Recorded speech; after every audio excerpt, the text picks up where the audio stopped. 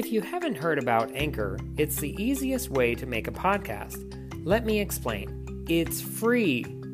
There's creation tools that allow you to record and edit your podcast right from your phone or computer. Anchor will distribute your podcast for you, so you can be heard on Spotify, Apple Podcasts, Google Podcasts, and many more. You can make money from your podcast with no minimum listenership.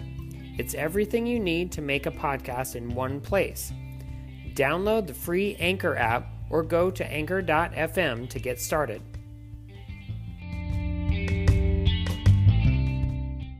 Today on Soundtrack Alley Spotlight, I'll be delving deep into the movie Forbidden Planet from 1956.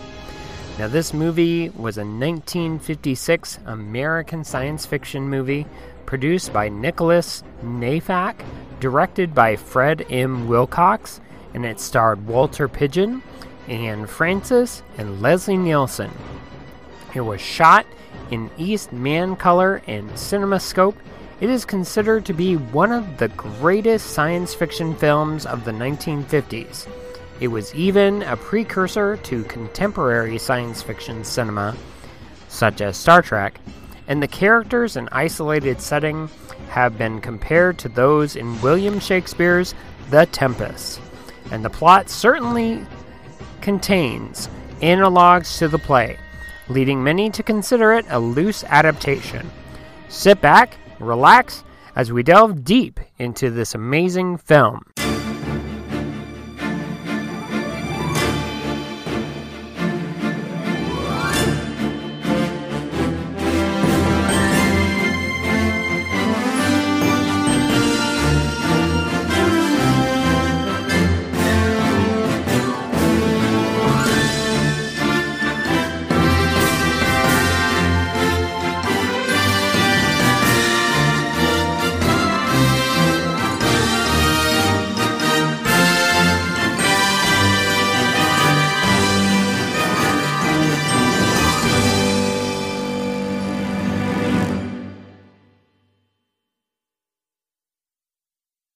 Hello, I am your host, Randy Andrews, and I'd like to welcome you to this special revisit of Forbidden Planet. Now, many of you, if you've caught my podcast before, you may have noted that I have covered Forbidden Planet before. Last time it was only 20 minutes long. This time it's a bit longer. I'd like to delve a little deeper into the cast, the background, the production, and of course, the soundtrack.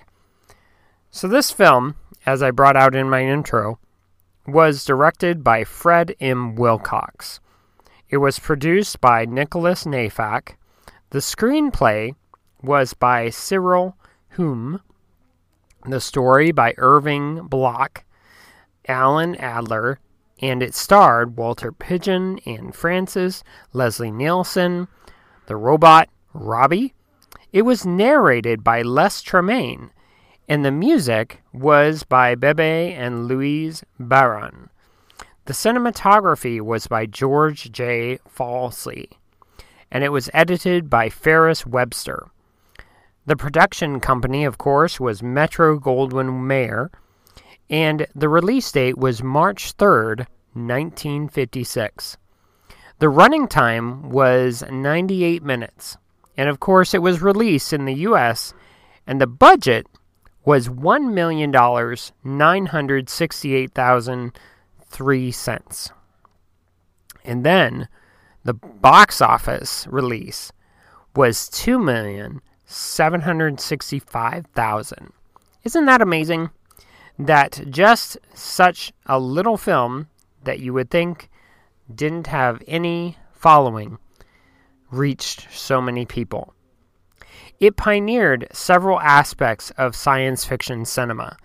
It was the first science fiction film to depict humans traveling to a distant, faster-than-light area in a starship of their own creation. It was also the first to be set entirely on another planet in interstellar space, far away from Earth.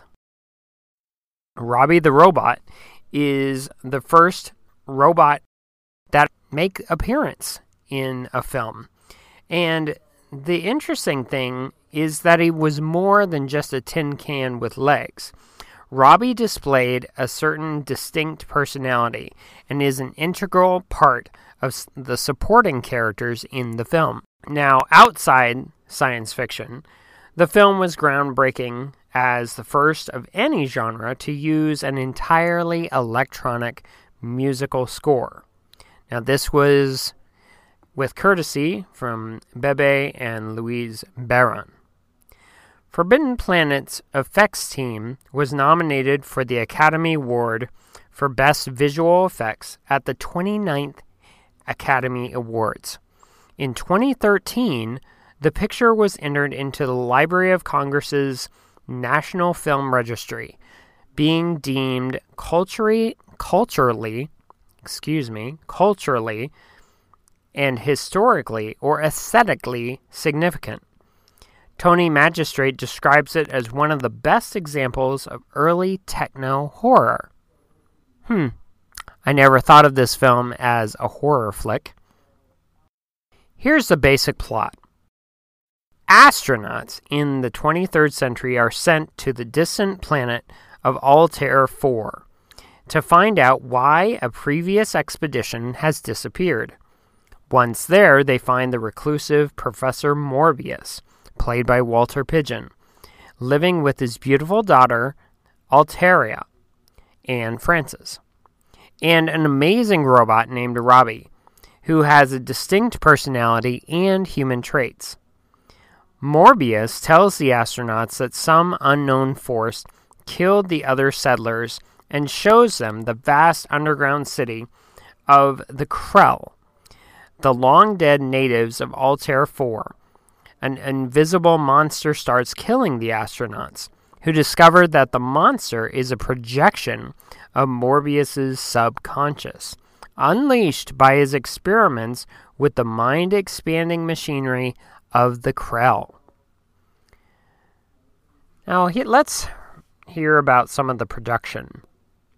The screenplay, as I've mentioned, is by Irving Bloch and Alan Adler, and it was written in 1952, and it originally was titled Fatal Planet. The later draft was renamed Forbidden Planet because it was believed to have greater box office appeal, which I think they could be correct in that. Now, the drama took place in the year 1976 on the planet Mercury. An Earth expedition headed by John Grant is sent to the planet to retrieve Dr. Adams and his daughter Doreen, who have been stranded there for 20 years. From then on, the plot roughly is the same as the completed film, though Grant is able to rescue both Adams and his daughter and escape the invisible monster stalking them. The film sets for Forbidden Planet were constructed on the soundstage at its Culver City film lot and were designed by Cedric Gibbons and Arthur Lonergan. The film was shot entirely indoors, with all the Altair 4 exterior scenes simulated using sets, visual effects, and matte paintings, which the matte paintings are just brilliant. A full-size mock-up of the 3/4 of the spaceship was built to suggest its full width of 170 feet. That's a big ship. The starship was surrounded by a huge painted cyclorama featuring the desert landscape of Altair 4, and this one set took up all the available space in one of the Culver City sound stages. The principal photography took place from April 18th to late 1955. Now, many of the costume and prop items were reused in several different episodes, even of The Twilight Zone and of other areas, including Robbie the Robot, even to a full-scale mock-up even of the base of the ship, which is featured in the episode To Serve Man. The blaster pistols, rifles, crew uniforms, and even special effects shots. So at the cost of roughly $125,000, Robbie the Robot was very expensive for the film, and it represented almost 7% of the film's $1.9 million budget. That's really a lot. And both the electronically controlled passenger vehicle driven by Robbie and the tractor crane for the offloaded from the Starship were also constructed especially for the film. Robbie also starred in the science fiction film The Invisible Boy, and later appeared in many TV series and films. Now, Robbie, he even appeared in several episodes, of course, as I mentioned, of The Twilight Zone, and he's even appeared in Earth Girls Are Easy. Now, this is something that I really thought unique. The animated sequences for Forbidden Planet, especially the attack of the id monster, were created by the veteran animator Joshua Meader, who was loaned to MGM by Walt Disney Productions. According to the behind-the-scenes featurette on the film's DVD, a close look at the creature shows it to have a small goatee beard, suggesting its connection to Dr. Morbius, who is the only character with this physical feature. Unusually, the scene in which the id monster is finally revealed during its attack on the Earthship is not created using traditional cell animation. Instead, Meader simply sketched each frame of the entire sequence in black pencil, and this is on animation stand translucent vellum paper. Each page was then photographed in high contrast so that only the major details remained visible. These images were then photographically reversed into negative, and the resulting white line images were then tinted red, creating the effect of the id monster's body remaining largely invisible, with only its major outlines illuminated by the energy from the force field and blaster beams. The reception for the film was in regard to how there was a world premiere at the Southeastern Science Fiction Convention in Charlotte, North Carolina on March 3rd and 4th of 1956, and it opened in more than 100 cities on March 23rd in CinemaScope, Eastman Color, and some theaters with stereophonic sound, either by the magnetic or Perspecta processes. And I found that really cool. The film really received positive reviews from critics. Bosley Crowther of the New York Times wrote that everyone who worked on the film certainly had a barrel of fun with it. And if you've gotten an ounce of taste for crazy humor, you'll have a barrel of fun too. Now, Variety wrote, imaginative gadgets galore, plus plenty of suspense and thrills. It makes the Nicholas Nafak production a top offering in the space travel category. And also, there was another man, Harrison's Reports. They called the film weird, but fascinating and exciting. And isn't that the case with speculative fiction? That it makes you think. It's a thinking piece. It's also, looking at the world and trying to see the betterment of man. Now, John McCartan, he had called the film a pleasant spoof of all the moonstruck nonsense the movies have been dishing out about what goes on among our neighbors out there in interstellar space. And so, all these different reviews, sometimes they don't get it quite right. They don't quite understand the complexity of what the science fiction actually meant to the world of science fiction. Now, Forbidden Planet, it had been re-released later to film theaters during 1972 as one of MGM's kiddie matinee features, and there was about 6 minutes of film footage that was cut to ensure the G rating. And it was later released even with the G rating, but it carried the original theatrical version. Now, the American Film Institute nominated the film for their top 10 science fiction films, and the score was nominated for the AFI's 100 Years of Film Scores, which is cool. As in the home media, Forbidden Planet was released in the pan and scan format in 1982, and this was on VHS and Betamax, and then later on Laserdisc and Videodisc, and then years later in 1996 reissued as a Laserdisc but also VHS, both with a 40th anniversary edition. But it was the Criterion Collection that later reissued Forbidden Planet in CinemaScope's original wider screen, a 2.55 to 1 aspect ratio, on a deluxe Laserdisc set, with various extra features on a second disc. Now, Warner Brothers next released the film on DVD in 1999, and that's where it stayed.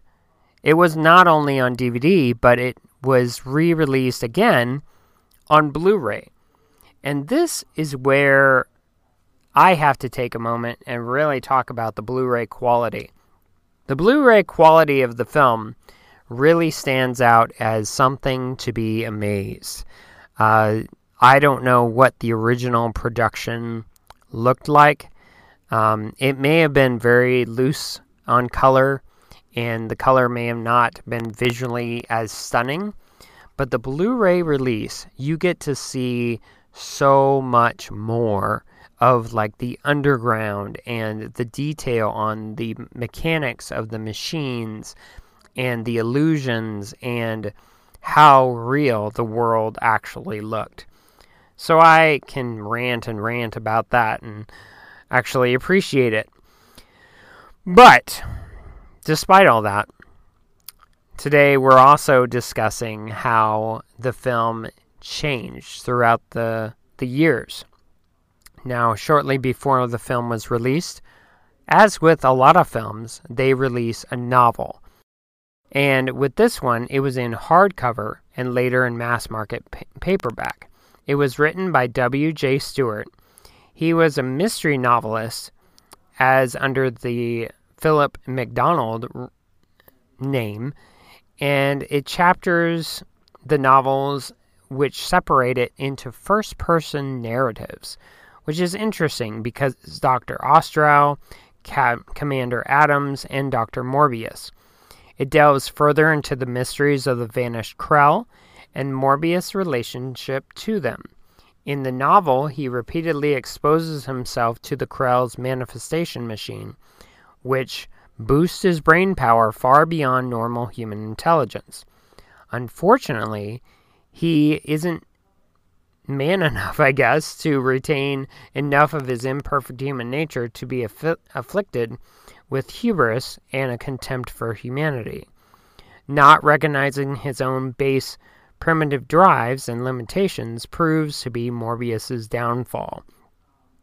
So, while not stated explicitly in the film, although the basis for the deleted scene on the Criterion Collection shows that, the novelization compared Altera's ability to tame the tiger until her sexual awakening with Commander Adams to the medieval myth of a unicorn being tamed only by a virgin.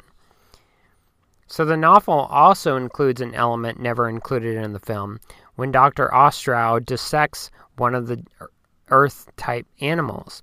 He discovers that its internal structure precludes it from ever being alive, in the normal biological sense.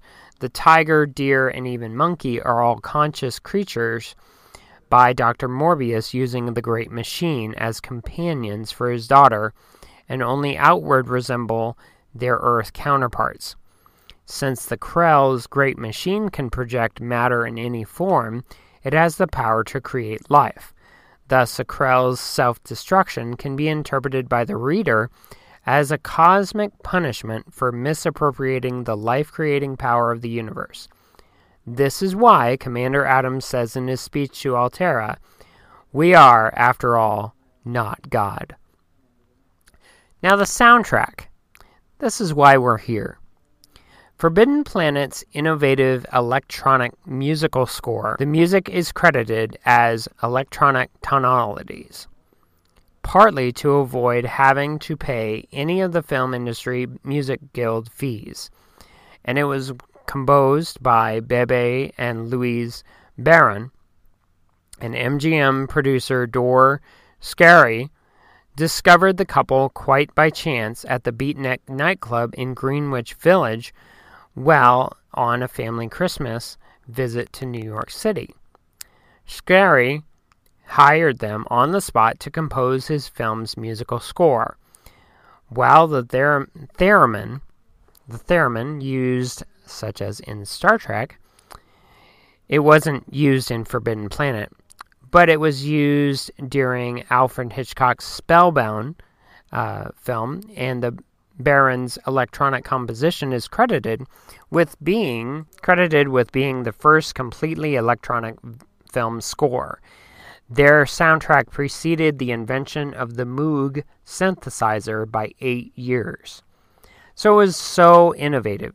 It used ideas and procedures from the book Cybernetics or Control and Communication in the Animal and the Machine by the mathematician and electrical engineer Norbert Wiener, and Louise Barron constructed his own electronic circuits that he used to generate the score's bleeps, blurps, whirs, whines, throbs, hums, and screeches.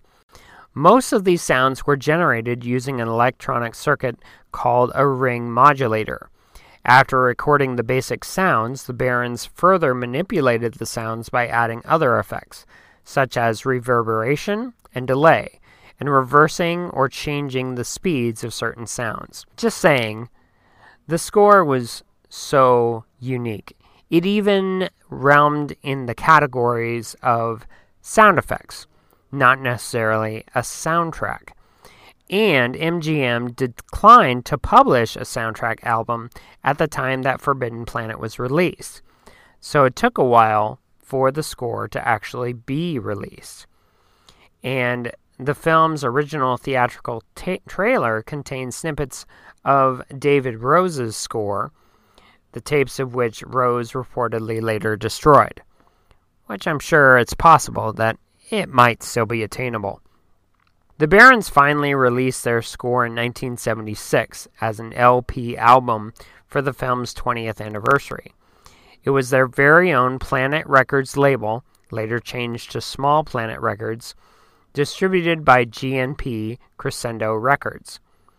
It was premiered at the Mid-American, the 34th World Science Fiction Convention, and this is interesting, it was held in Kansas City, Missouri, over the 1976 Labor Day weekend as part of that 20th anniversary celebration.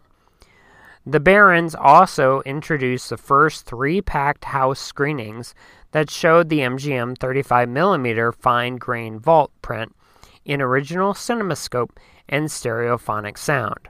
A decade later, in 1986, their soundtrack was released on a music CD for the film's 30th anniversary.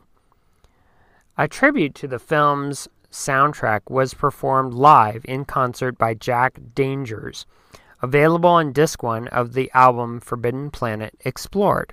So you might try to find that. Many of the costumes, they weren't by any means elaborate, but the costumes worn by Anne Francis were designed by Helen Rose. Her miniskirts resulted in Forbidden Planet being banned in Spain, and it was not shown there until 1967. The other costumes were designed by Walter Plunkett. Now, Robbie the Robot was operated by a diminutive stuntman, Frankie Darro. He was fired shortly after an early scene began, having had a 5-martini lunch prior to the scene being shot. He nearly fell over while trying to walk inside the expensive prop. So they got another actor.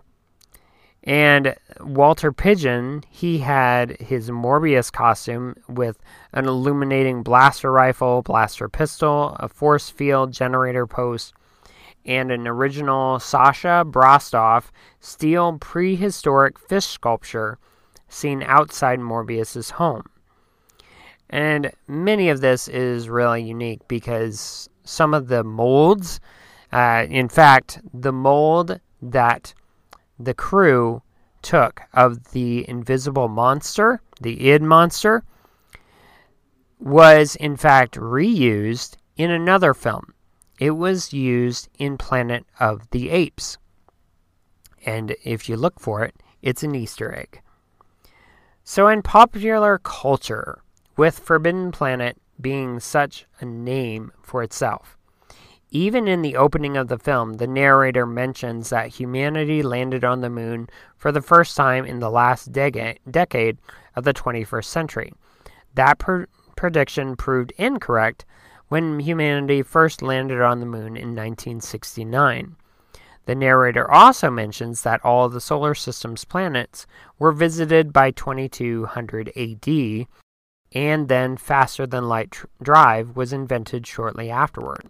There was an Australian radio adaptation used with the original electronic music, and it supported local actors to broadcast in 1959.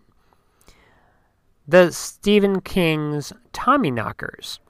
It presents the Altair 4 as a reference to a home planet of the titular alien presence, which is kind of interesting.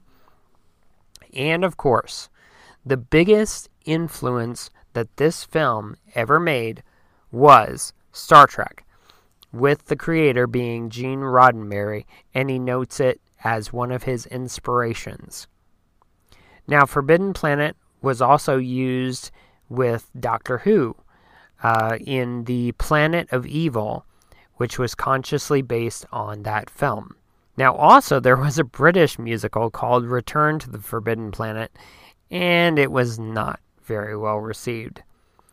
There was even references from Babylon 5, The Time Tunnel, The Outer Limits. There was a short story anthology based on the film in 2006 called Forbidden Planets. You may want to look that up. I hear it's fairly good. Fallout New Vegas. That was a video game. It had reference to Morbius and Robbie the Robot. And then the first Mass Effect game, it had reference to the monster of id. And then, of course, George R.R. Martin. He cites Forbidden Planet as one of his favorite science fiction films and owns a working replica of Robbie the Robot, which is cool. And then also in Firefly, the Serenity movie, one of the vehicles they examine on the planet Miranda has a C-57D stenciled on its side, which is the identity mark for the starship in Forbidden Planet. And at this point in modern society, we can see there's no longer true scoring for Forbidden Planet. They use the circuits for particular themes and layered motifs, rather than using standard sound generators. Each circuit is made up of a certain voice, so to speak. Most remarkable is that the sound which emanate from these electronic nervous systems seem to convey strong emotions, meaning to the listeners.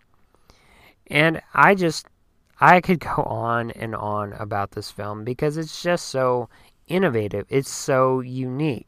I gotta go back to talking about Star Trek because Warren Stevens, who plays Doc on the film, he would later guest star in a Star Trek episode by any other name, where the true shape of the aliens' Calvins are like the Krell in the movie. It was implied to be extremely non-humanoid, but never shown. The 1701, which is the serial number of the Starship Enterprise, allegedly comes from the clock mark 1701 when the C-57D enters orbit around Altair 4. It's just kind of a cool piece of history. Now the score, of course, as was completed by MGM. And since no scene occurs in the film to where there's Robbie the Robot picking up the girl and carrying her, it's slightly different in the film. He actually is carrying one of the crew members that actually is dead. But I found this film really enjoyable.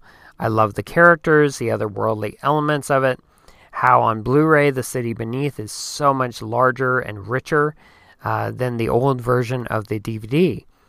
And so today, the first piece of music that I'd like to play for you is the main title.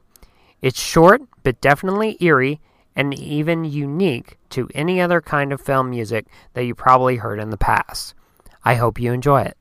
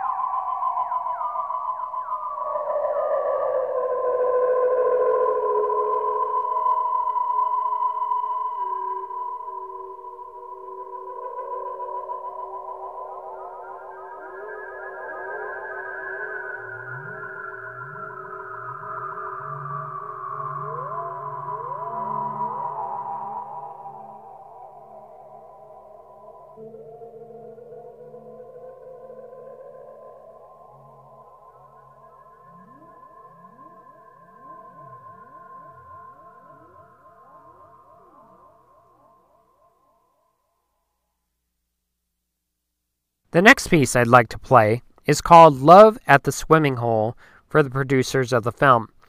Back in the 50s, they still wanted to make a romance blossom thoroughly. Now, with the scene in the movie, it's actually very risque for the time, and you'll have to watch it sometime to see what I mean. So here's that piece.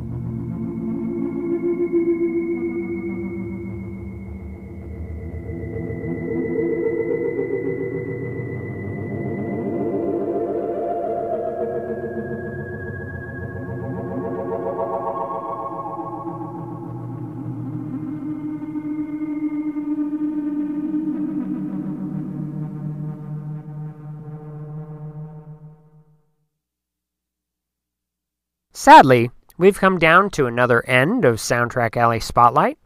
The last piece I'd like to play for you today is called The Monster Pursues and Morpheus is Overwhelmed.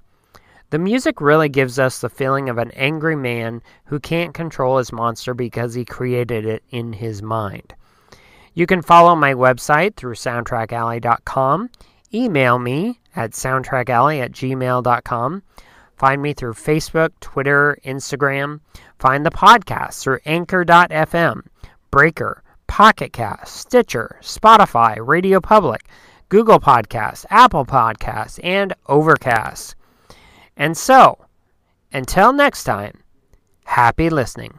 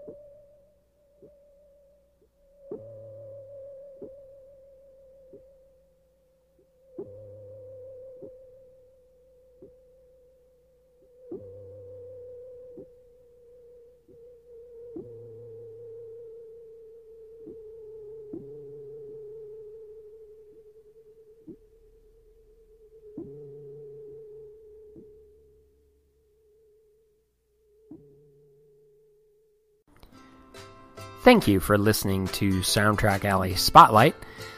I hope you've enjoyed it, and if you're on iTunes, please rate and review the show. It really helps Soundtrack Alley Spotlight get noticed. Thanks.